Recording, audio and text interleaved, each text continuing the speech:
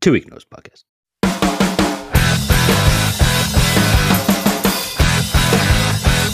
If you don't wanna know, why'd you ask? With phrases slow, you hear too much, still want it all. Listen to the writing on the wall. Yo, what up, everyone? You are listening to the 2 Week Notice Podcast. My name is Dana B, and I am your host. Thank you so much for listening. Today, we have a very special guest, and it is Luke Garrow, the drummer for my favorite band, Piebald. Luke's also a very good friend. So this was really cool. And I just really enjoy doing this, no matter who I'm talking to. But Luke, thank you so much. This was an extra special one because even though, you know, he's a friend of mine, and even though he's one of my favorite people ever, I still, during this conversation, learned some stuff about him that I didn't know. That's what makes this fun. It's really, really enjoyable for me. So I hope you enjoy it. But before we get into that, we do have a new sponsor. All right. So listen. The 2 Week Notice Podcast is proudly brought to you by Canvino, bottle quality wine in a can. Try some at www.drinkcanvino.com. Once again, www.drinkcanvino.com. I am shocked that no one's thought of this earlier. You know what I mean? Once I found out about this, I was like, holy fuck, how is that not a thing already? Wine in a can. Get after it, all right? You get the idea. Go drink that shit. In the meantime, what else are we doing? 2 Week Notice Podcast. Oh, so we do have a giveaway for the first time ever on the 2 Week Notice Podcast. I'm giving away a vinyl in honor of Luke Garrow coming onto the show. I am giving away a brand new, fully sealed vinyl, Accidental Gentleman. That is the last full album that Piebald has released, and there were only 500 copies pressed on gold vinyl. So really, really cool collector's item and just a killer album. Actually, all the sounds that you're hearing as far as music on this podcast is from the album Accidental Gentleman. Aside from one moment, you're going to hear a little monkey versus robot clip, you know, like because it's relevant to the conversation Luke and I are having. Aside from that, it's all Accidental Gentleman. So if you want to win a vinyl for free, that is super, super rare. It's very hard to get these days. I challenge you to go find it elsewhere. It ain't easy. Dare I say, impossible. Here's how you win it. All you got to do, first of all, you got to follow me on Instagram. So my handle is at DanaFuckinB, DanaFugggenB, DanaFuckinB. So what I need you to do is hit me up on Instagram, and you can do a combination of things. Either follow the podcast or subscribe to the podcast. Hit me with 5 stars and or write a review. Take a screenshot of any of those things, any effort that shows, you know, that you're helping me gain some listenership on this show. Send me that screenshot on my Instagram. I will enter you in that raffle automatically. And that's it. It's that simple. And I'll give it a little bit of time, and whatever. You literally have nothing to lose, and you're helping me out, and you might win a free Piebald vinyl. And if we have enough entries, I might have a couple other Piebald surprise items to give away. So there you go. That's it. 2 Week Notice Podcast. Luke, I love you. Thank you so much. Enjoy.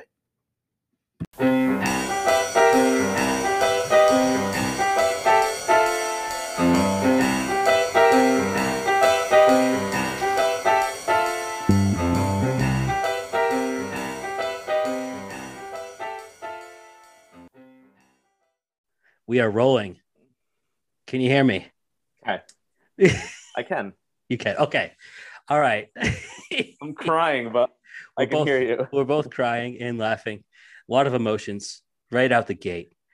We All right. have one of my favorite people here, Luke Garrow, the drummer of Piebald.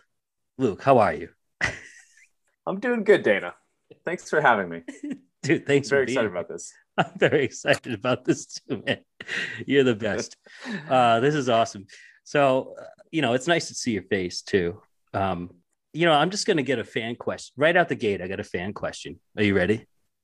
This is Are from, you the fan, or is this from? well, I mean, Okay. I don't. I also want to know the answer to this question. So I guess Yeah. this is from Alyssa. How do you stay so handsome? And is it related to your vegetarian diet? Oh, geez. Starting right with a question like this, are we, Dana? Yeah, well, you look good, buddy. First of all, thank you, Dana, and thank you, Alyssa. I don't know. I don't know that I can, pinpoint whatever I'm doing, but I don't know, man. I just live life being me, and I eat healthy. I try at least. No, I party. Come on, we're all in this together. Um, no, there's I don't think any way to answer that without sounding like a head of huge ego. We're making them blush So right out the gate. next question, Dana. Next question. Yeah. All right. Well, Luke, so you keep it moving, buddy. Well, all right. How's the farm? Farm is good. We just got 5 new baby chicks a few days ago. So that's fun. Yeah, springtime, all the flowers are popping up. I'm thinking about what I'm going to plant. The horse is doing good. We got a pony. That's a newer addition, right? Yeah. It's about a year ago or so. My daughter is 10 now, and she asked for a pony, and she won that one. And so the story goes. So I'm gonna let Alyssa redeem herself here. Her second question was, give me a rundown of the animals on your farm. Okay. So currently I have 1 pony, as I just mentioned. We have 4 ducks. And now we have 5 chickens. They're all different varieties, but they're all hens. And we have 1 cat. And then if you count me, I'm another animal here. Nice. That's pretty good. I like that. You are an animal. You're a beast at the drums. That totally counts. I try, buddy. I try. So you recently got a new job, or a promotion, new job, both kind of. You want to talk about that? Because it's totally related to music, and it's really cool. Yeah, absolutely. And it's actually an evolution of where I was in a weird way. So right now I am the general manager of Noble and Cooley. It's the oldest drum manufacturer in America, located out here in scenic Western Massachusetts in a town called Granville. It's been around for 165 years. Literally, the company was making Civil War drums, and continued on through, in the 80s, kind of focused on the custom drum side of the operation. And that's kind of what it evolved into. So me being here is very interesting. And I'll try to make this what could be a 20-minute story about 2 minutes. I started a marketing agency actually a year before I joined Piebald. So to date myself here, this was in 2000, and did that kind of the last year that I was in college, and then kind of did it off and on as I was touring all the time with Piebald, and that became my full-time thing. And then as that slowed down, I went back to being a guy at a marketing agency. And it was interesting because it was something I founded and got to go back to it and keep doing it all these years. And so long story short, I merged that in with another company.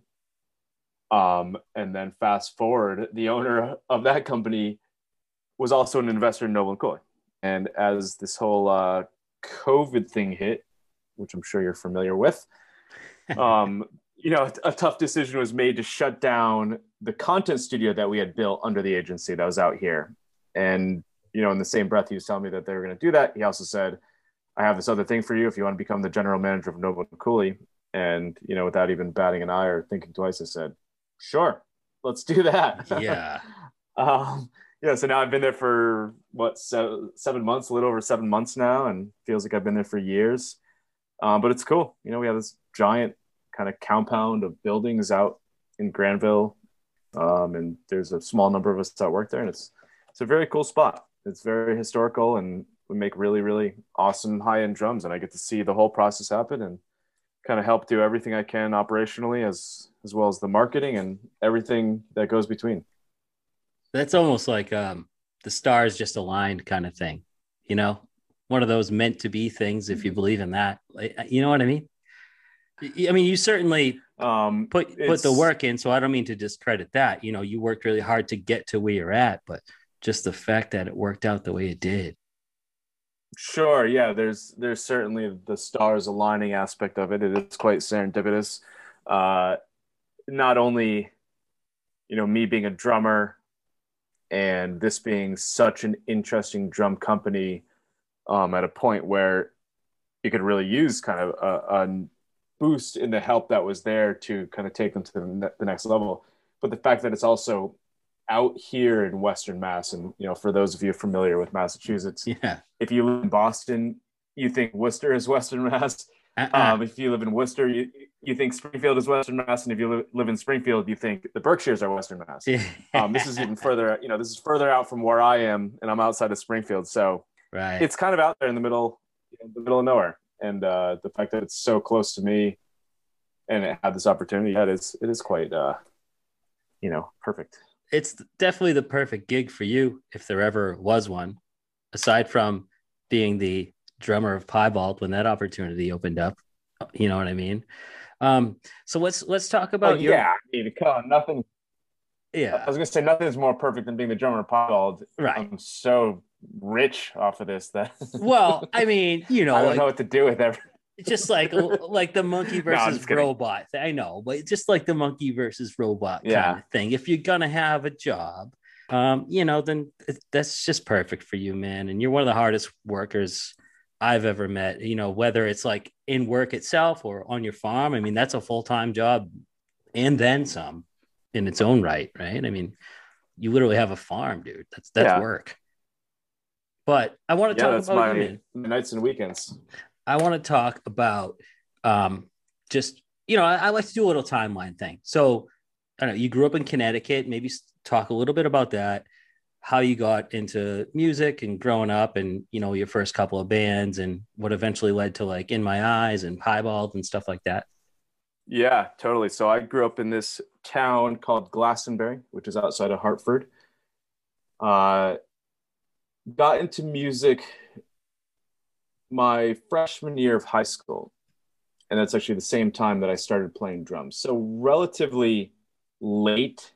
I know a lot of musicians, and I have a lot of musician friends that are like, I started playing drums when I was, 4 years old and never stopped. And I'm like, wow, I started playing drums when I was 15.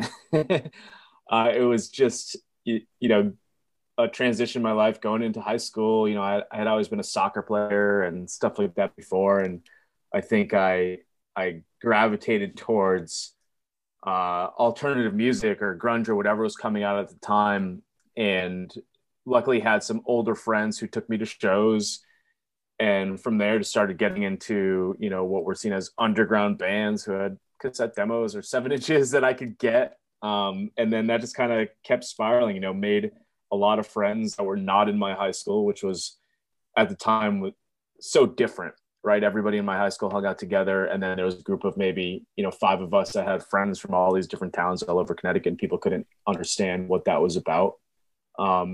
And yeah, just focused a lot on going to shows, playing music. For me, I had always taken this weird approach to being in a band.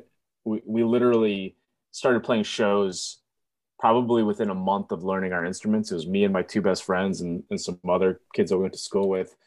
And it was completely focused on, we just got to get out there and be in a band. Like that was our focus, and I remember one of my friends one day saying, I'm going to start playing guitar. And another one was like, I'm going to play guitar too. And I was like, all right, I guess that leaves bass or drums for me. I'm going to be a drummer. No offense, bass players. And luckily my parents were supportive and, bought me drums and let us rehearse in the basement. And yeah, within like the first year of playing music, we had gone into the studio and recorded demos. And then pretty quickly, I'd say over like a year and a half time period, went through like 3 different band names. And then my friends and I started this band called Tenfold, which was like the first kind of, I'd say, legit hardcore band that I was in, we actually had records out on Bridge 9 Records, which is still a label. Bridge 9 was actually founded by Chris Wren, who's from Glastonbury, Connecticut. Yeah. And then from there, played shows, met the guys in Fast Break through mutual friends. And this is actually a really interesting story of how I joined Fast Break. On the way to one of their shows at the Bristol skate park, my buddy said, "Oh, their drummer's not going to be at their show. The singer is going to be playing drums." And I said, "No way." I said, throw on their demo. Let's listen to it a few times. And I learned 2 of the songs like on a half-hour car ride to the show, and then showed up and said, "Hey guys, do you mind if I just jump up and play these songs?" Sick. And they're like, "Yeah, totally, do it." So I jumped up and just ripped through these 2 songs, and then they're like, "So can you just join Fast Break?" And I was like, "Totally, dudes." Sick, so I was man. 2 bands at the time, and then fast forward a little bit, we all meeting, like a lot of my friends went up to Boston. We all got into different colleges there, and then that's when we started In My Eyes, which was friends that we had made or people that we knew before we even went up to Boston. And so I was kind of doing 2 different bands at the same time. Fast Break was on a label with Piebald, Big Wheel Recreation, which Big was actually Wheel. Yeah. right out of the apartment that I was in. So I just knew them from that and from playing shows. So we became fast friends, and we're always just kind of supportive and playing shows together and stuff. And then I think from there, kind of is history. Right as I was about to graduate college, and the hardcore bands that I was in had kind of winded down at that point. They were like, "Hey, we're releasing a new record. We're going in the studio. We're going to start touring full time, and our drummer thinks he wants to, kind of do this record, but then focus on his family and his career. And do you want to play with us?" And I said, "Sure." And literally a month after I graduated college, I was just touring probably for the next 6 years after that. And so that you replaced John Sullivan, and from the rest is history from there. I mean, I've heard Travis say, someone asked him a similar question on a more recent podcast, and I believe I'm paraphrasing, but he pretty much said, "Yeah, I can't imagine doing it without him," referring to you. Obviously, I mean, it's been 20 years now so I don't know, man. And dude, that's right. Yeah. Better not. You better not think about doing it with someone else. After all I've done. That's right, Travis. Travis. No, but I don't know. I mean, you're all just the best. I went through this with Andy. We don't have to go through it again, but I definitely. I thought you were gonna say you're all a bunch of weirdos. Oh, you're all totally a bunch of weirdos, and that's why. I mean, who lets some fucking random weirdo like me show up with a cowbell and I don't know, kind of like him and kind of accept him? But what I was going to say was a lot of that's thanks to you. You were the first one. You gave me your phone number and whatever, we were texting or Facebooking, and you and Ben Maitland Lewis back in the Bamboozle show, he and I got along really well. Mm-hmm. And then right around that time, maybe a year or 2 later, the Piebald DVD release happened, the second DVD. And he hosted that party, that DVD release thing. And I don't know, you were there, Andy was there, Ben was there, we spoke. And I don't know, 5 years later or whatever, 6 years later, I showed up with a cowbell and here we are talking now. So thank you for that. I think is what I'm trying to say. Yeah. I mean, I guess I'm out of my fucking mind. I'm a weirdo, just like you guys. That's all. Weirdos just trying to have a good time, cut from the same cloth in a lot of ways. Huh? Passion goes a long way. When somebody's very passionate about something, that can get easily recognized. And, you have that. It's like you're very enthusiastic. You literally showed up with your own equipment and said, "Hey, guys, I can do this." And when you see somebody like that who's just prepared and proactive and down to do it, you'd be an idiot not to say, "All right, let's see what this guy's got. Let's give him a chance. See if he can not only be kind of feel in the flow with us on the stage, but also somebody who can hang out with us too." And so far you're passing the test, Dana, but I don't want you to get too comfortable. I still got to keep you on your toes. So keep trying hard, buddy. All right. I respect that, because that's like the corporate side of you. And I get that too. I was in the corporate world too, Luke. I get it. But you're totally Yeah, right. I know you do. You're 100% right. Never let him get too comfortable. And I never will, you know, but I'm always every show, you know, like, cause when I first joined you guys, in my mind, that was when we were with Limbeck and that band Facial, like out on the West Coast. I didn't know, like, as far as I knew, that was a one-off thing. And then all of a sudden, hey, Boston Calling's going to happen. Cool. All of a sudden, maybe Riot Fest happens. Cool. Like, I never take it for granted. So, when that dashboard thing came up, that was just beyond special. That was really cool. Speaking of the dashboard tour, what was your favorite venue from that and favorite show from that? You can name a couple. Just highlights. Highlights. I think this is an easy one. I'm going to start with one show in particular and one moment. I think is Austin at Stubbs, the outdoor venue. And we had just left New England in February, so it was freezing here. Kind of thinking, oh, we're going down to some southern states. We'll hit Texas. It'll be like nice and warm and different. And it was freezing. We played outdoors and it was cold. You could see our breath. We had to like be rubbing our hands before we got on stage to get through it. And very shortly in the dashboard set, it started snowing. And for a lot of the people there, you could tell Dashboard is one of their favorite bands. They know every lyric and they're singing along and they're there with their best friends.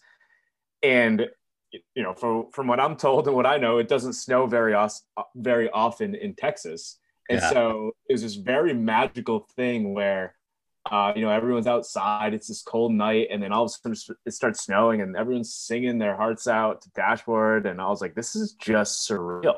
Yeah. That was a special moment.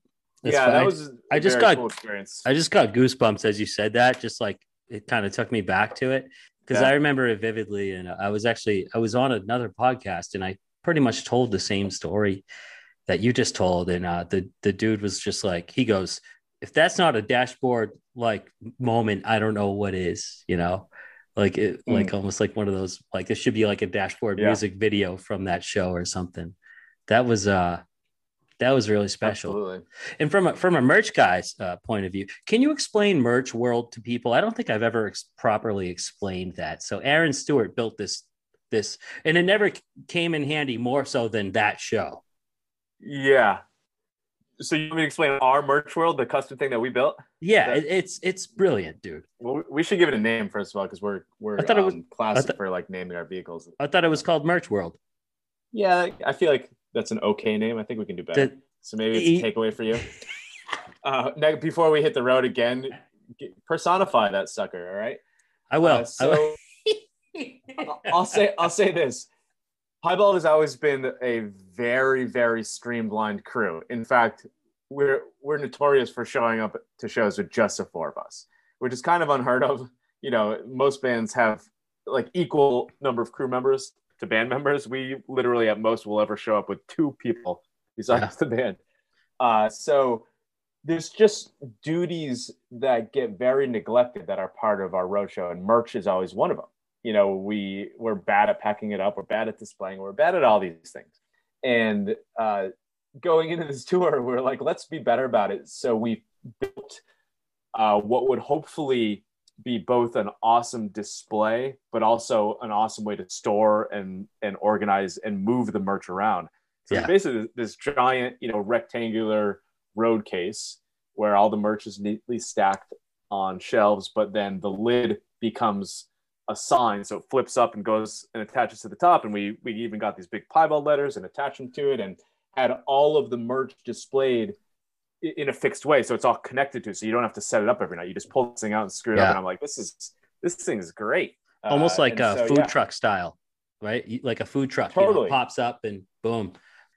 And I remember it was the holiday shows, which was just a month before that dashboard show started. We were just you, Aaron, and I think, Travis and Andy had parted ways. It was you, me, and Aaron going to your house. And we were like unloading all the merch and just talking about how the shows went. And that's when you guys started like drawing that up. If I'm not mistaken, I don't know if you remember that. We were in your basement, dude, like just drawing that up. Yeah. And Aaron was like, I'm going to have this built. I will have this built. A month later, boom, like he had it built. And yeah, it was king, dude. Like that thing is the shit. It's like everything's already like you said, you pop up the one panel, one wall, you pop it up, and it's got the display on the inside of the wall, and then the shelves that are there, it's already organized by size, so small, medium, large, XL, whatever. And then I would just refill them, each night, and it was and it looks nice. Mhm. But that Austin, Texas show, man, there was really nowhere to set up the merch at all. Like nowhere. I don't know if you Mhm. remember the setup in that venue, but I was on like a hill, like a cliff basically. And I don't know. Mhm. It just really proved to be a brilliant move because it was just really hard. I don't know what else we would have done if we didn't have that. I would have just been standing out there with boxes, Yeah. basically. Yeah, well, it's not every day we get to say the words "brilliant move" and "piebald" together. So let's give Oh, ourselves stop some it. That's credit. not true. I think it's very fitting with piebald. No, It's I'm a little very self-deprecating. DIY. All right, Luke. So you joined piebald. Yes. What's the first Yes. like? All right, the first show you ever did with piebald. You must remember that. Tell me about it. Oh, geez, do I? Was it with Thursday? This is a great question because I actually went to shows with them when John was still playing, and I have those confused with what I actually started playing or when I actually started playing. I actually don't know. I remember very on doing a bunch of shows with Thursday, and to me, those were the first shows I ever played with Piebald, but I actually probably played shows before that. All right, tell me the first show you remember where you were involved, even if it was, maybe it was you transitioning with John, or maybe it was, something else. I remember playing in upstate New York. I want to say it was Rochester, had a venue up there. It was us and Thursday, and we did several more shows on that tour with them after that. And I just remember it feeling like a continuation of all of the types of shows that I played leading up to that. Like it wasn't that dissimilar from the shows that Fastbaker and Mize would play, except it was getting more into this. I don't want to call it rock, but just a little bit more different from hardcore shows, but still kind of same type of clubs, same kind of vibe and everything. Right. Yeah, no, I don't know. We did so many shows when I first joined that it's tough to remember specific ones. So you jumped right in. I believe you jumped because it was right around We Are the Only Friends We Have. And that was when Piebald did like something like 300 shows in 1 year. Like it was basically a show every day. So can you tell me about that year? Like that must have been you jumped right into it. So can you talk about that? Yeah, I joined months before We're the Only Friends We Have came out. So that came out, I think, in early 2002. And I started playing, the first shows were probably October of 2001, around then. So it's funny, we toured for a while, and it felt like I'd been in the band probably for over a year. And then all of a sudden, We're the Only Friends We Have came out. And then we just kept touring even more and then moved to Los Angeles. While we were still touring, it was kind of crazy how that all happened. So what was probably an 18-month time period felt like years, but in hindsight also it happened so fast. Right. Because we would just go from one tour to the next, and we're doing shows with so many different bands, and then between that we would just do our own headlining shows, and yeah, it just kept snowballing. I remember being on tour and just calling up our agent Matt Galley, who's one of our best friends, and being like, just keep putting shows on. And so while we're on tour, we'd keep getting like listings of like, okay, here's where you're going next.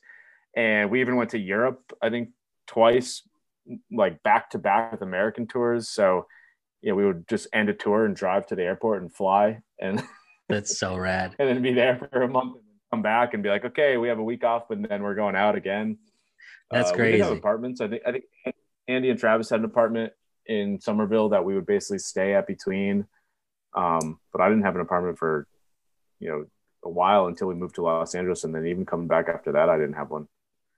So you're on this tour for a year and a half. you have this apartment, or Andy and Travis have this apartment in Somerville. In the midst of touring, you get this house in LA. Is that correct?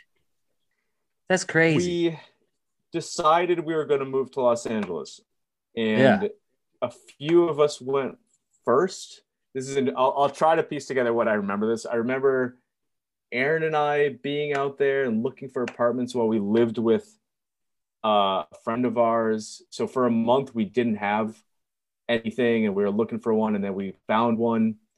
And then I think at some point, Travis and Andy were there. I honestly don't remember the exact timeline, but I remember just saying, we're going to move to Los Angeles, and going there without any place to live. And then we eventually just found the perfect place for us. Wow. And that was it. This Yeah. might be helpful. When I had Andy on here, he was talking about how you, Aaron, and Andy all lived out there, and Travis came out later because he was getting his surgery. I don't know if that helps you time frame wise, timeline wise, because he had his throat surgery. Now I know we're getting old, and it was a while ago. Not ringing a bell. We are. No, I remember Travis getting surgery. I don't remember the timeline of if Right. that stalled him from moving to Los Angeles or not. What Andy said I'll take was, it. I'm going with Andy's story. yeah. Tough guy. What he said. What was, Andy said. He goes, man, I wish we bought that house because we had the opportunity to, and it's worth more now. I mean, obviously hindsight is 2020 kind of thing, but Yeah. but that's cool, man. Like you guys all lived in a house in LA. Like you moved out there and you were doing it. You were doing it. But before that, so can you talk about the Europe tours? I think some of that footage is on your first DVD. Yeah, we did a few tours there. Always an interesting time. Europe's a very fun place to tour. Very different than the US. They're very in tune with hospitality. You know, you get fed multiple kind of meals at a venue. In a lot of cases, you stay at the venue. They have like, you know, rooms that are almost set up like a hostel there, or you stay very close by. You know, you have a driver, so we didn't do any of our own driving when we were over there. Europe's the shit, man. The United States is like the Walmart version of Europe. You know what I mean? Like Europe's like the mom and pop. Yeah, there's definitely different. I mean, there's pros and cons in either scenario. You know, I like the freedom of touring around the U.S. a little bit more. Yeah, you're right. But I also like the very short drives that Europe has for the most part, because it's you know, it's honestly between some shows we would drive like an hour and a half and we'd be in a completely different town. You know, right, different country. Yeah, it was fun. Different countries, yeah, dude. Yeah. So what are some of your earliest memories of Europe? Like, do you remember well, have you been to Europe aside from with Piebald or with bands? Yeah, let's start there, because I had actually been there twice already with bands. So Fast Break went once, and In My Eyes went once. Sick, man. The Fast Break tour was probably the most, I wouldn't say memorable, but most impactful in my life, because it was the first time I'd ever been to Europe, and we were teenagers. Wow. We were basically 19 when we went.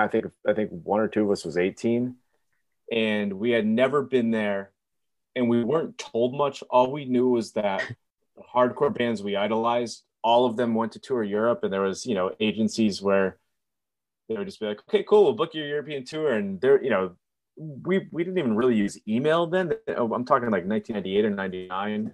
Wow, man. There. And I remember like we had so much confidence in it, but like not knowing much, like to the point where we were like, okay, we're told someone's going to meet us at the airport, and we didn't have phones, we didn't have anything. And so we show up, and lo and behold, Just a guy with a guy meets us. Guy with a sign. Yeah, doesn't speak to us much. Brings us to a club in Belgium that we were going to play at weeks later. This place called the Lintfabrik, and leaves us there, and we're to sleep there, and gives us money. And it's all like, you know, whatever it was. They didn't even. This is pre-Euro, so it was whatever the money was. Belgian francs, whatever the local currency. Oh, Yeah. Good point. Wow. And we don't know, so we don't know how much money it is. We're like, cool. and then we were there alone for 2.5 days. Holy shit. They just left us in the club, didn't tell us where to get food or anything. And luckily there was I think like an Aldi right across the street. So we just walked there and get food and then walked into town and found a restaurant. Wow, man. You had no idea how much what you had on you.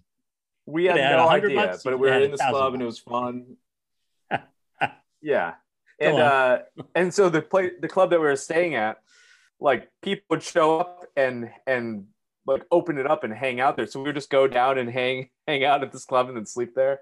Wow. So it was such a weird experience of how we got introduced to like here's how you're gonna start your first tour. And then of course, we get picked up by a driver and then we're on this tour and it was just that kind of like naive outlook on like we had no idea anything about any of these cities we were going to, and we were on tour with a band from the US that we didn't know until we got there. And Do you remember one kind of surreal experience after another? Do you remember the name of that band? Yep, it was this band from New York called Cause for Alarm. They're like a New York hardcore band, a little older than us, and yeah, it's cool.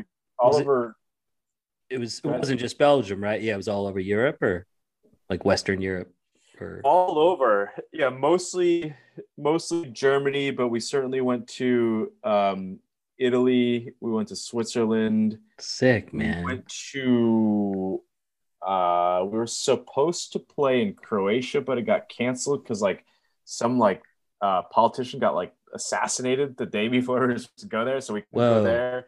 We went to Switzerland, Norway, Sweden. Oh, you went to Scandinavia too? Wow, man. Yeah. Whoa. So how long was that tour? Like a month?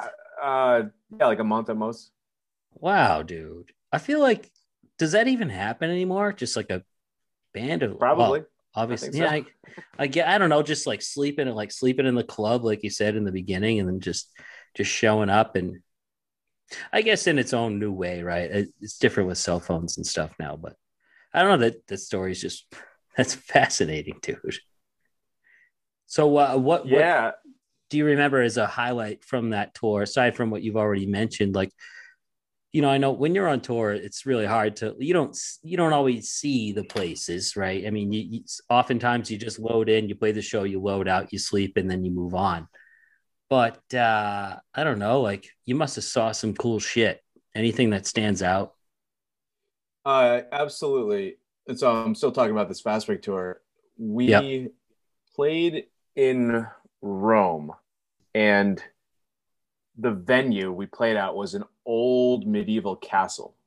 And it was run as like a self-contained compound to the extent where, and this is going to sound really strange because this would never exist in America, to the extent where they wouldn't allow the police in there. Like it was their own like sovereign place. And there was literally like a moat that we had to drive over. And once we got in, they had like shops and stores. Like it was this whole self-contained place. And there was like, you sure it wasn't the Vatican or something? Holy shit, man. No, it was like this, medieval castle. And like, there was like wild dogs running around and just, you could tell like squatters, people that live there and whatnot. And then the stage was this like, you picture like a big like cavern, almost like a train tunnel. And there was, I want to say there was like 800 people that maybe came to this concert. And the stage is like all the way on one side, and the stage was literally like, it was really tall. I remember being like 6, maybe 7 feet tall, and it was leaning forward. So like up on stage, picture we're all like, it literally like was noticeably leaning forward. So you're on this slanted stage, and I remember just setting on my drums, being like, I hope they don't start rolling or sliding forward. We just played this big show, and then we slept there, and so we slept like in this castle after playing a show. And I just remember being this is one of the weirdest experiences I've ever had. Do you remember the name of it? No, not at all. It almost sounds like Mr. Burns's mansion, Release the Hounds, Yeah. Wow, man. That's a great story. All right. Yeah. So you come back. Now, I do want to get more into some of the piebald stuff, but this sounds like right around the time frame while you were sure. It sounds like right around the same time frame where can we talk about the Yankees Suck t-shirts for a minute? Yeah. absolutely. because that's a cool story. I would love to get, those guys on here too. But it's just a fascinating story. It really is. I mean, to the point where ESPN did a 30 for 30 on it, in the podcast world. Have you heard that podcast that they did with those guys? I know it exists, but I haven't listened to it. It's really, really good, but it was that big of a deal. So you can explain it better than me, but basically, I'll try to introduce it and let you take it from there. So me, All right. as like a seventh grader, I'm in middle school. My dad takes me to a Red Sox game. This is like 1998, 1999 ish. Pedro Martinez was there, Nomar Garcia Parra, whatever. And my dad takes me to a game, and there's a guy on the side of the street, could have been you, I don't know, selling a Yankee Suck t-shirt. And I was like, Dad, can I get one of those? And he goes, yeah, sure. He goes, just don't wear it to school. Of course I wore it to school. But I had this Yankee Suck t-shirt. Little did I know the history behind it. And little did I know that it had a connection like with you and the hardcore scene in general, like a huge connection to that scene. So I'll let you take it from there, man. Tell me your side of that story if you can. Yeah, well, I think the context that you laid out helps kind of frame the passion that went into this. So Yeah. this was at a time where the Sox still hadn't won a World Series since 1918. Perpetual underdogs. And so obviously the Yankees were kind of the hated foe. How a bunch of hardcore kids got into making and selling these t-shirts is interesting. So my recollection of it is, we had a deep crew of friends back then, and we were all kind of trying to figure out how to make money in different and interesting ways, some above the line, some below the line. This band 10 Yard Fight was playing their last show on Lansdowne Street. And it was 10/17/99. It's the famous date, Which also has become National Edge Day. and also Lansdowne Street is right behind the Green Monster of Fenway Park. Yes, so Lansdowne Street is a row of clubs right on the other side of the Green Monster. Yeah. So our friends made a set of t-shirts that, were these Yankees Suck shirts. And on the back it said, 10 Yard Fight or 2IF 10/17/99. So they're basically sold as last, show shirts, but also just have this Yankee Suck message on them. I think they ended up selling them all on the street to people that probably weren't even there for the show. Maybe some people for the show bought them too, but I think it became a bigger thing, and a little bit of taste of that good old fashioned moolah there made it so they're like, oh, let's show up at every Red Sox game now with these, and quickly, a group of four of them basically started this underground operation where they had t-shirts printed, and then they would bring in us, kind of the people they lived with and their whole crew of friends, to help sell them. And so with pretty quickly, there'd be, up to like 20 of us down there. We each had our own spots, and we were each given like an allotment of t-shirts. And these things, I couldn't hold them up fast enough. They were literally, I would hold one up and it got to the point where people were looking for us because you couldn't buy these at the souvenir shops, and the souvenir shops hated us and all the people that are doing this, rightfully so. We're not there legally, I don't think, selling those. So, but it just became this thing where we would literally all just meet up, around the 6th inning, 7th inning or so, and we'd be given our bag of shirts, and everyone would disperse and sell them within 20 minutes, and then meet up at an apartment and kind of count the money and hand it over, and then say, when's the next game? And you can imagine with some of these home stretches, there'd be 9 games in a row, and you'd be like, yeah, dude, this is great. And we were making more money than if we had jobs doing other stuff, and we were spending a lot less time, and it was a kind of a fun thing that just kind of spiraled. And you're living in Boston, and it's really cool how this, in this ESPN 30 for 30 podcast, one of the dudes, I don't even know what are the names of the guys. I know the guys. You're gonna have to look it up. I'm not gonna give names. All right, that's you know what, that's valid. Incriminate these no, friends? I don't know. I mean, No. the guys come out and tell the story. I don't know. No, I'm not no, trying to rat anybody out here. there was They come out, and one of them worked at Fenway Park. They were selling like lemonade. He's like, I'm selling fucking frozen lemonades here in April, and it's freezing out, and everyone's chanting Yankees suck at a Blue Jays game, and like, so that's what gave him the idea. That's I'm Yeah. paraphrasing, but that's essentially like how he tells the story, like how it started. It's just an amazing story, and he was saying how there were times that they had to run from the cops a lot and other Mhm. stuff, and but I don't know. it, Just it was definitely a nice glimpse of like you know, a low risk criminal enterprise in that sense, where like there wasn't, you know, there's a lot worse things happening out there, but there certainly was in the kind of gray area of being legit. But they got to know like the code enforcement agents Right. that would be down there. Like it was unique like that. And you could kind of picture like, oh yeah, of course, like you get to know the people that are trying to bust you and have this personal relationship, and that kind of just makes it easier for when they're going to kick you out or try to do whatever, you know. And I always thought that was interesting where they actually got to know the people that were ultimately there to get rid of them, right. and figured out how to work with them, and kind of listen and say, hey, well, what are the rules? If we stand back 50 yards or whatever, can we do that? And eventually Right. kind of figured out how it could exist in a somewhat more legit fashion. And there was competing operations. There's definitely at least one other Yankee suck operation that was there, and I almost want to even say was there before, was kind of there first, or at least had dabbled with being there, and that became contentious. So, yeah, like literally, you know, kind of pushing people off territory physically. Yeah, it got Um, territorial. Yeah. yeah, and then from there, once I think they were kind of pushed aside, anyone else, you'd always see like, you know, every other week some random person would show up with Yankees suck shirts, and that's when it got like they got booted right out by the people running this operation, because they're like, no way, if you're just one person showing up this late in the game, we're gonna get rid of you.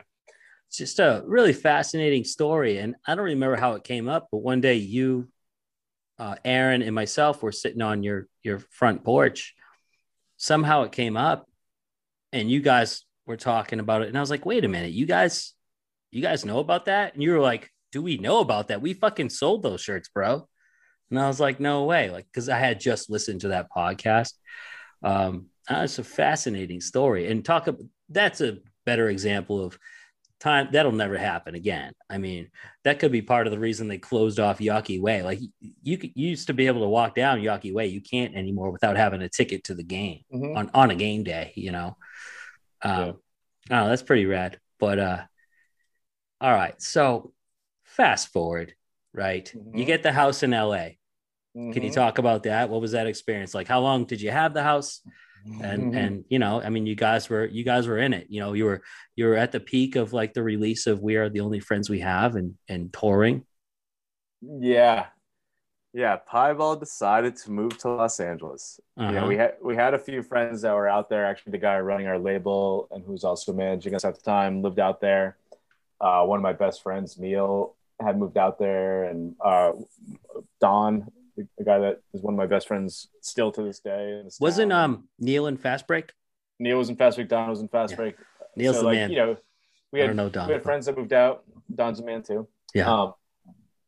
And so we are like, yeah, let's do it. Because we are like, all right, you know, what do bands do to get taken seriously? They move to Los Angeles or New York. And we're like, Sure. let's do LA. That we like the weather. Some of our friends are out there.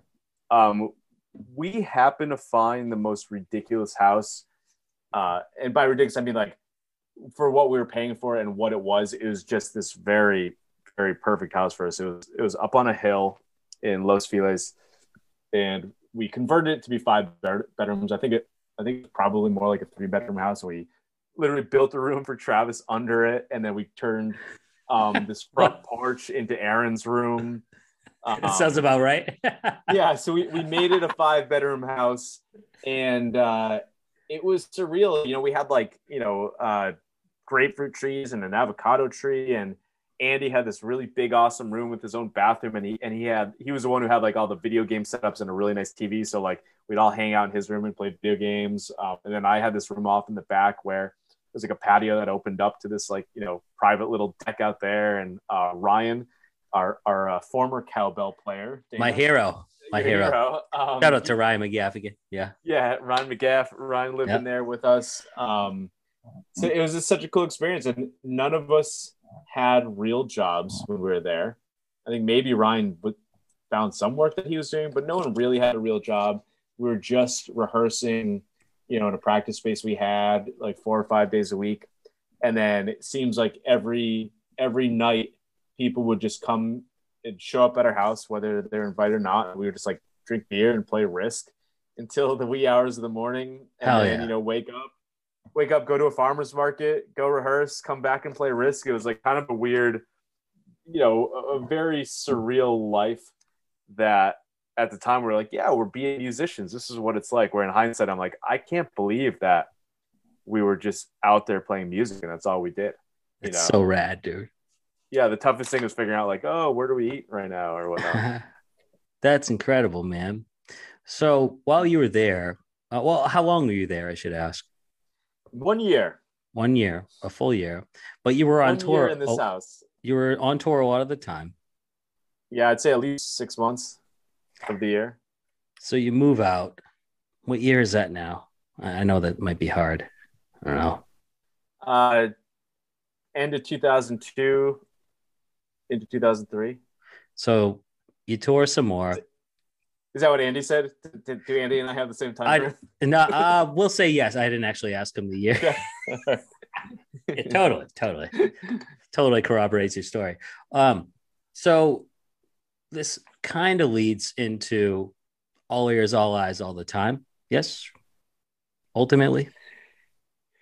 Yeah, we definitely wrote a lot of those songs when we lived out there, and we demoed several songs that ended up on that record while we were out there. I mean, well, when you moved out, I guess you don't have to get into it if you don't want to, but I'm curious as to why you moved out, because you moved to LA to, you're a band. You moved to LA to be a band together. You're there for a year, and then a year later you move out. It just didn't work out, or I don't know. I don't know. No, I don't think that it didn't work out. I think we ended up touring so much that we were like, oh, maybe we don't need a place to live. And then I kind of remember somebody being like, I can't stand it here anymore. Let's move back. Okay. That's normal. That's okay. Yeah. And we're kind of like, okay, cool. Let's go. I think we were also planning on recording All Ears and knew that we would probably spend 2 months recording it back here. Right. And in so Boston. It just kind of made sense. Yeah, let's go back and do it. So it didn't make, so you're paying rent. At a certain point, you're paying rent and you're not really there. Right. Mm-hmm. Essentially. Okay, that makes sense. So you record All Ears, All Eyes, All the Time. And that was your first time recording an album with Piebald. And the very first DVD covers a lot of that. And I don't know, I love that DVD. You're hilarious on that DVD. You're just like, it opens up with you. You have the camera. Does and it? You're like, if my memory is correct, and I've watched it several times, I'm pretty sure it opens up with you. And you're just like, it's really hard doing this stuff. I'm all this thinking and using the internet and stuff, It's really hard. I don't know. It's fun. I guess you had to see it. Did you see it? I don't know that I actually watched it. No, I'm sure I have. Isn't it funny to refer to it as like, oh, your DVD? Like, it's just so funny that it's those aren't really like outdated thing right now. It's totally outdated. You should get that on Netflix, bro. It still holds up. Think about it. You're the marketing guy. Yeah, we're working on a major deal with them. Yeah. Totally. I mean, I'm gonna need help counting all this money, Dana. Listen, hey, I'm here to help. All right, yeah. I got a question. What is your favorite song to play on stage? Hooey, Yui. Gotta pick one. I'm gonna go with Monkey vs. Robot. Classic. I like playing that one. I like the odd times and that it's upbeat but also breaks down. I'm a hardcore kid at heart. I like me a good breakdown. Hell yeah. That's fun. And then obviously when a crowd is kind of feeding back and that makes you play a little bit more intense. A song like that's great because there's such good sing-alongs that you can literally Yeah. hear people over us, and that just makes us kind of jump into it more. That that rad yelling part. We're nobody's robot. I mean, yeah, it gets really Yeah, Dana, fun. I know how the song goes. It was for the listeners, Lucian. All right, I know you know. All right, All right, well, is listeners, listen to the song because Dana doesn't. That wasn't good. Okay, no? Hey, shut I'm it. just kidding, buddy. Yeah, I know You're you awesome. are. You're awesome. We're nobody's robots. We're nobody's monkey. We have the best job ever. Yeah, we really got lucky. We're nobody's robots. We're nobody's monkey.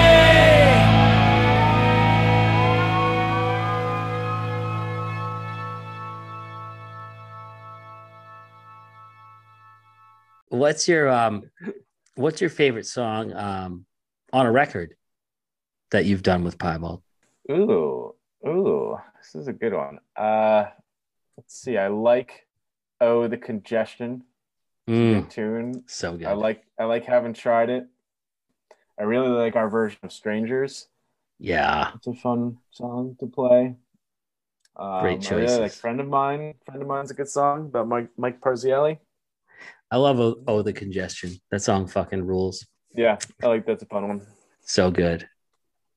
Do you think now this is an indirect fan question? I have someone who frequently Yanni, he helps produce this podcast quite a bit. He's always asking, he's like, yo, man, I'll carry a keyboard for you guys if Travis will just play some of those songs with a keyboard. He's like, I'll drive that thing around. Like, is there any thought to playing more of that stuff? Maybe that's a question for Travis. I don't know. Oh, what, you think I can't answer that? You totally can. I don't know. See, he writes the set list. I don't know. You're right. He does write the set list. We make him. We rely on him to do all that. So we keep going back and forth, right? When we did those Christmas shows, we had the keyboard, Right. and we played a few of those tunes. We always go back and forth. I think where we net out is we like playing those keyboard songs sometimes, but in terms of the energy that it gives to a show, it's very different having Travis stand up playing guitar with nothing between him and the crowd but the mic stand, and then to sit down behind a keyboard, where like even like in on some stages where it's not that high of a stage, he kind of disappears to the crowd. Even in some instances, like Great Scott or something like that, where it's like not a huge stage, he kind of disappears. And so we were like, it's fun to have sometimes, but as a permanent thing, it literally almost comes down to like just like the physical space on a stage at times too, because we play small stages and a keyboard takes up a lot of room. It does, dude. And it's in front of him, and even on a lot of stage setups, it can cut him off. I've seen him be so close to the drums that it cuts off whoever's to the left, which is usually Aaron. So Aaron gets his own spot, which, let's be honest, Aaron needs his own spot anyways. So He's got to do those leg kicks, man. Yeah. Nobody should be too close to Aaron. So maybe it's a good thing, but it does add a weird dynamic. It like cuts the stage off, and Aaron's over there. So we always like to have that debate, like, should we do keyboard songs, and are these the right venues? And I think we'll always kind of have it and then not have it, and then have it and then not have it. That'll just be the ongoing thing. I think Great Scott is a good example. That's a tight stage, but also those home shows like in New England, it's they're usually headliner sets, so they're longer sets, so it's easier to justify it, as opposed to when we're opening up for Dashboard and it's like a really tight 40 minutes or 45 minutes or whatever it is, right? Because in order to justify having the keyboard up there, we have to do at least like 3 keyboard songs. And when you only have 40 minutes, putting 15 of it towards songs where Travis is sitting down just doesn't make sense. Right. Totally. That makes sense to me, but it makes sense that it doesn't make sense. So, memorable shows, Luke. Can you give me one? Oh, God. Give me your most memorable show. All right. This is going to be like a 2 or 3 parter. Most memorable show. You already answered the Dashboard tour. So most memorable show in the last 10 years, like new piebald era, like, and then most memorable show in the mid 2000s. Jeez, Dana, you're gonna hurt my brain. All right, Well, most memorable it's okay. show in recent history is when we did Webster Hall. It was 2017, I think, right? 2016. Yeah. 2016. Okay, so we did the 2 Boston shows at the Royale, and then the next night we're at Webster Hall, or maybe there was a night between. I'm not sure.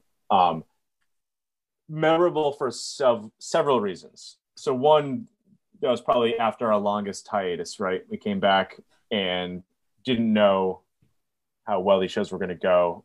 Obviously, as soon as tickets went on sale, we realized they were going to do pretty good. Yeah. We had sold out 2 nights in a row at the Royale, and I think those sold out in like 24 hours. And Less than that. Yep. Yeah, Webster. I don't know if Webster actually sold out, but if it didn't sell out, it was pretty darn packed, and that was a bigger venue. So I think Royale was probably maybe 1,150 there, 1,200 tickets there, and then Webster felt like 1,400 people. And I just love the setup. You can kind of see everybody. It's got that really nice balcony where you feel like everyone's kind of like surrounded you in that way, and you can really see everybody out in the crowd. To the point where, like, I remember talking to people in the balcony while we were playing. Like, I could literally communicate with people that were so close. And it was such an energetic crowd. I've never seen, we've had shows that come close, but there was something about that where I looked out and I'm like, I think there's moments where at least 95% of the crowd is singing right now. Like every single person felt like they were singing. It was so loud and so energetic. And I'd even look around and people were not facing us. They were like facing in at their group of friends and like singing at each other. And I'm like, this just feels like such an interesting, crazy vibe. You know, all these people that maybe they had seen us before, maybe they had never seen us in the past, and they all ended up in New York somehow, and they're all here for the show. So just that, the energy in the crowd and the vibe was great. But then that was also the show where Andy proposed to Amanda, and he didn't tell us he was doing that, which I think is amazing. We had no idea he was going to do that. And I think, wasn't it also his birthday? It was Andy's birthday. And he actually said it when he came on the podcast. He decided. So the way he said it was, the set started with the first 5 songs off of We Are the Only Friends We Have. And the first song is King of the Road. And he decided during King of the Road that he was going to propose to Amanda at the first break. And the first break wasn't until like Fear and Loathing, I think. So he decided he was going to propose to her. And then for the next, like, he was saying like the next 4 songs, he's like, fuck, man. So, because it gave him enough time to get like nervous about it, you know? Yeah. So he decided last minute, like you said, like he didn't know either until like he got on stage. He was like, it's my birthday. And he didn't know Amanda was going to be there. That was a huge surprise. He said there was, in his mind, there was a 0% chance she was going to be there. She came there and, you know, it was. So that's another reason. She surprised him. It was such a cool moment, and I'll describe it as if no one's ever seen it before. We had brought out a cake and, did it kind of have the whole crowd sing to him and whatnot. And then he grabbed the mic and started talking, literally like, not like went up to the mic, like literally had it in his hand and started just like getting emotional and like saying to the crowd how much this meant. And it was so interesting to watch. I remember like, I just like stood up behind the drums because I'm like, I kind of want to be more of a part of this. I like stood up and like kind of came out to the end of the riser. Yeah. And I think I got a piece of cake. I think someone served me a piece of cake. So I was like eating cake and he's going off and, Andy is an emotional guy. Like he's the type of guy that would give like a nice speech. Yeah. Totally. I'm sure we all had a little alcohol in us too. So when he started going into this, I'm like, this is so funny. Haha. Andy's giving a speech on his birthday. And then like, as he's going, then he like points up the balcony and calls out Amanda. And it was like, it reminded me of, I don't know if you're familiar of the scene in Crocodile Dundee where he's like trying to talk to the girl and there's like a crowd between them, but the crowd's like helping him get to her and helping her get to him and all this stuff. It like kind of felt like that, like people cleared out so Amanda could come to the front of the balcony and he's talking to her. And then all of a sudden I I just felt the trajectory of where he was going, and I was like, oh my Ah. god. I was like, is he really going here? And then he just goes right into it, and I just remember just like almost collapsing on the stage, being like, I can't believe that. Like I got the chills and everything.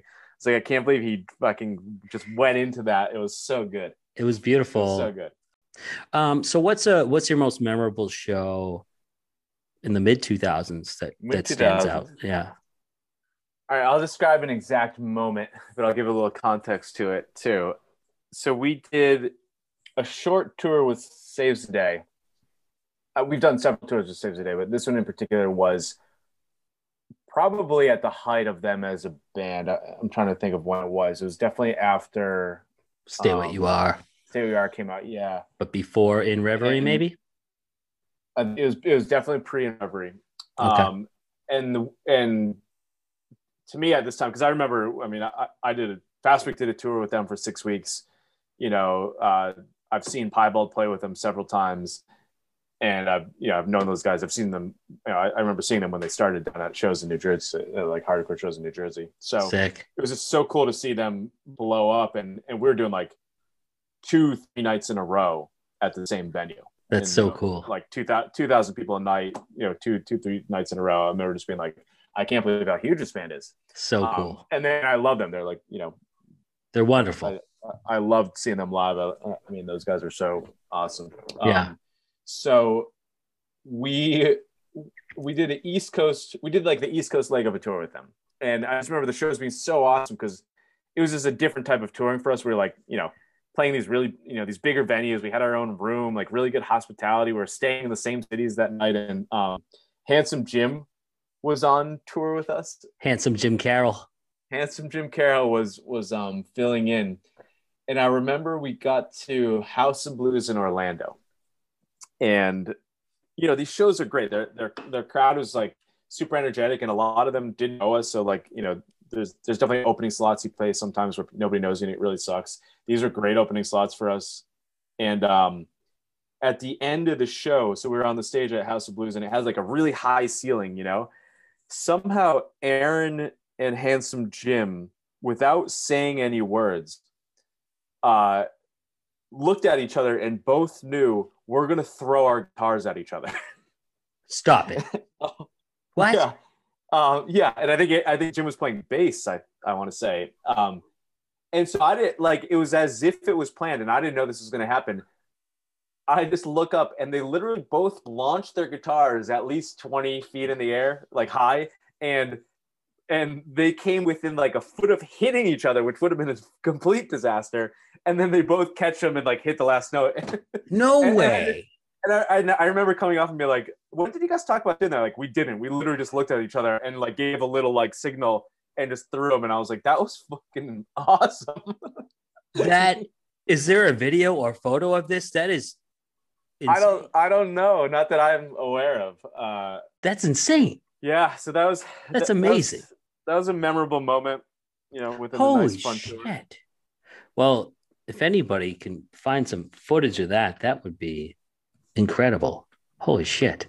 Yes. Luke, get on that, Yes. will you? Listen. I'm going for it, buddy. I'm going for it. All right. I wrote down find footage for Dana. Wrote that down with your green pen, right? Yeah. My man. All right, dude. You want to talk about Indie Drummer Collective for a minute? Pretty cool thing that's Absolutely. going on. Yeah. Yeah. So this is something that started almost a year ago. I want to say it was April of last year. Aaron Tate, good great friend of mine, great drummer. He was in Minus the Bear as well as several other bands too. He started with a small group of people. I want to say when we first started, there was 5 or 6 of us. And they were all guys that I maybe semi knew, and if I didn't know them personally, they were in bands that I loved. It Right. was just, you know, these bands that I grew up listening to or that we played with various times. And the whole idea made so much sense to me. And it was so perfect at the time. It was, hey, we're just gonna all, you know, pick a genre of music or pick a band, and we'll all do drum covers and put them up at the same time. Just kind of, you know, say, hey, we're having fun, tag each other, and it's this kind of lighthearted thing. To me at the time, it was kind of bringing like a few things together that I had wanted to do. One was I like playing drums. I never ever post content of me playing drums because it just, I don't know, there's something about it where I'm like, I couldn't cross the threshold of being like, I'm going to make drums and play. Cause if you're a drummer like me, and I'm sure there's a lot of drummers out there that feel this way too, like you kind of feel like an imposter at times. You're like, I'm not that good, whatever. Because you see people that are way better than you, and I think that exists for anything that anyone does in the world. You're always going to see people that are way better than you, Sure. and that can kind of be a barrier at times because you're like, well, people are seeing them and how awesome they are, and I can't do all that kind of stuff. So why would anyone want to see me? Which is, couldn't be further from the truth. Just a self-deprecating thing. Yeah.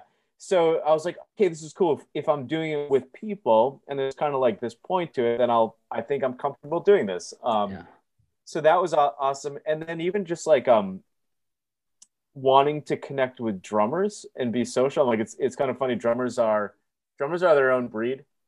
There's a lot of similarities between drummers of all different types. There's just things that we have in common. And I'm like, this will be cool to have a peer group of drummers. This is something that I'm friends with a lot of drummers because I've toured with so many bands over the years, but we don't necessarily keep in touch and have our own little thing going on. I'm like, this is just be a really fun thing. And so, Aaron and, the people at the core of this have done such a good job growing it. I think there's over 80 drummers in it now. And they've started a whole, like Instagram account and have grown a little bit of a following and keep increasing kind of, the types of drummers as well as some of the names get kind of bigger and bigger as it's been progressing. It's just such a cool thing to see. And, I think Aaron's done a great job and everyone else that's helping him do it. It's been cool. It's been a really cool thing to watch. And you've been putting out a lot of content. It exposes you and I got to see other drummers who I didn't even know about, you know what I mean? And I think that's what it's all about at the end of the day, right? You said it better than I could, obviously. Yeah, absolutely. All right, Luke. You know what the exciting thing is too? Like it's all happening at a time where none of us are out there playing. Right. Which you could even argue because none of us are out there playing, we've been able to do this.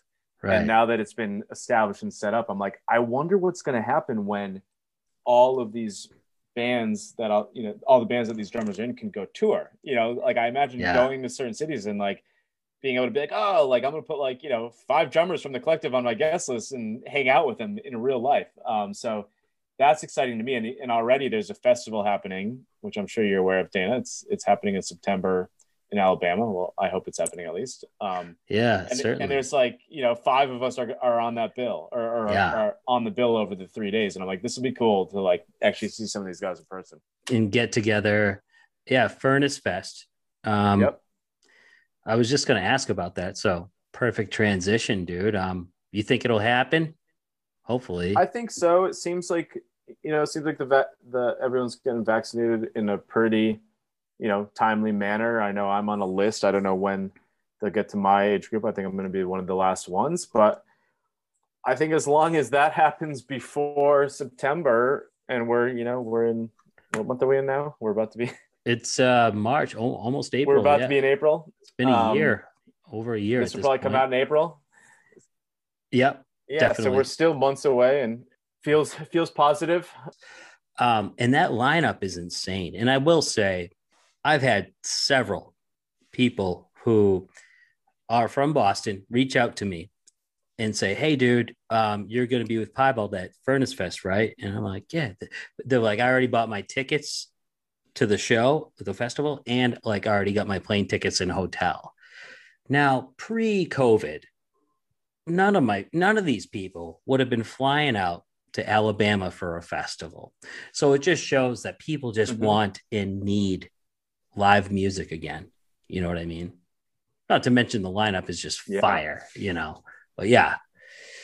So it's very optimistic, it's very encouraging to hear people like all these people say that. I just hope it happens, Yeah. I've gotten the same response. At least 3 different people when I announced it on my own social channel were like, oh, I'm going. This is great. I'm like, Really? You're going to Alabama? Like, that's cool. Exactly. But I mean, looking at this lineup, the funny thing is when I first read this lineup, I looked at it and was like, oh, this is so stacked because they don't think it's going to happen. Like that was the only thing I could think of. I'm like, this actually can't be a real bill. It was designed because there's no way it's going to happen. It just Or it's seems going to be the most epic insane. fucking comeback festival ever. That's the way I see it. Because they already had this set up. It's already been postponed 2 or 3 times, right? Yeah, it was supposed to happen last year. Right. In May, and then it was supposed to happen in September, and then it, right? Something like that.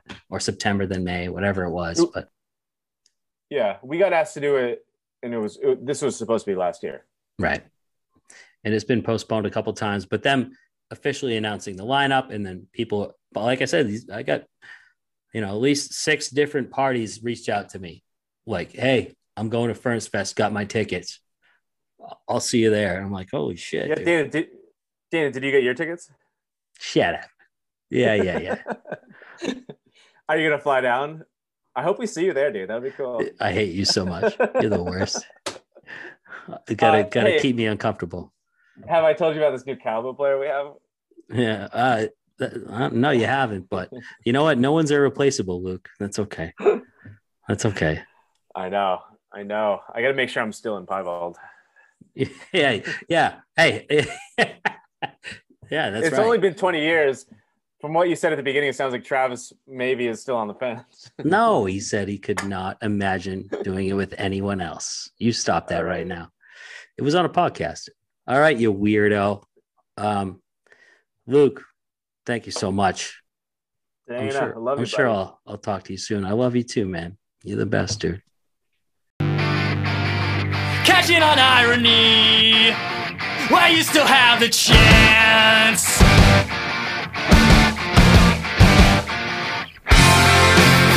smart to do the dance, too jumpy to stand still. There's nothing left to do.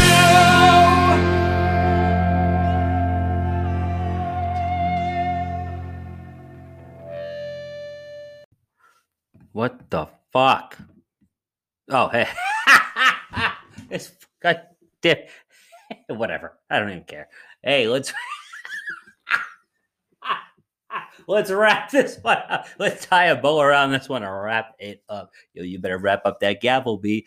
Yo, 2 Week Notice Podcast. Luke, I love you, man. Thank you so much. Oh, man. Once again, if you want to enter that contest to win the Piebald vinyl and stickers and all that stuff, hit me up on Instagram at DanaFuggin B, DANAFUGGENB, DanaFuggin. That's muy. Hit me up. Send me the screenshot of you showing that you have subscribed to this podcast and hit 5 stars, wrote a review, combination of. You'll get an entry.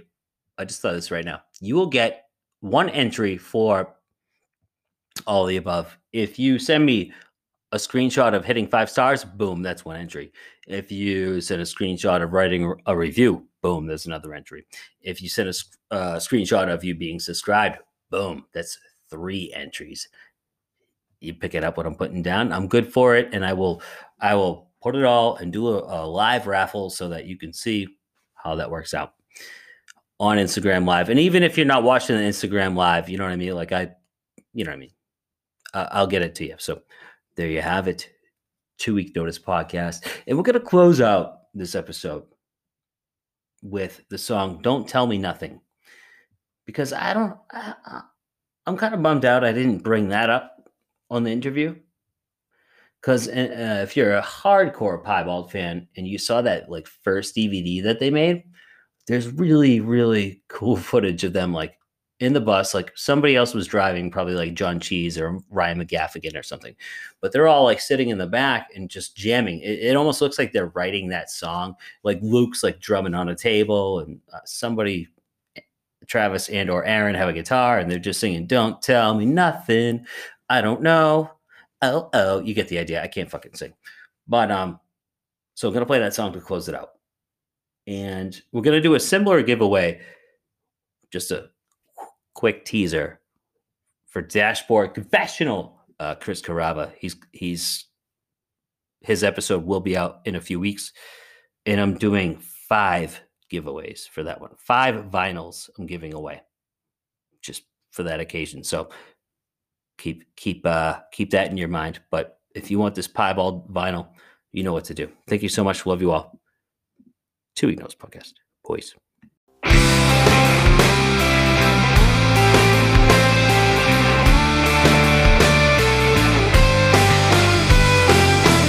Sometimes there's nothing to say at first. Well, that's a mighty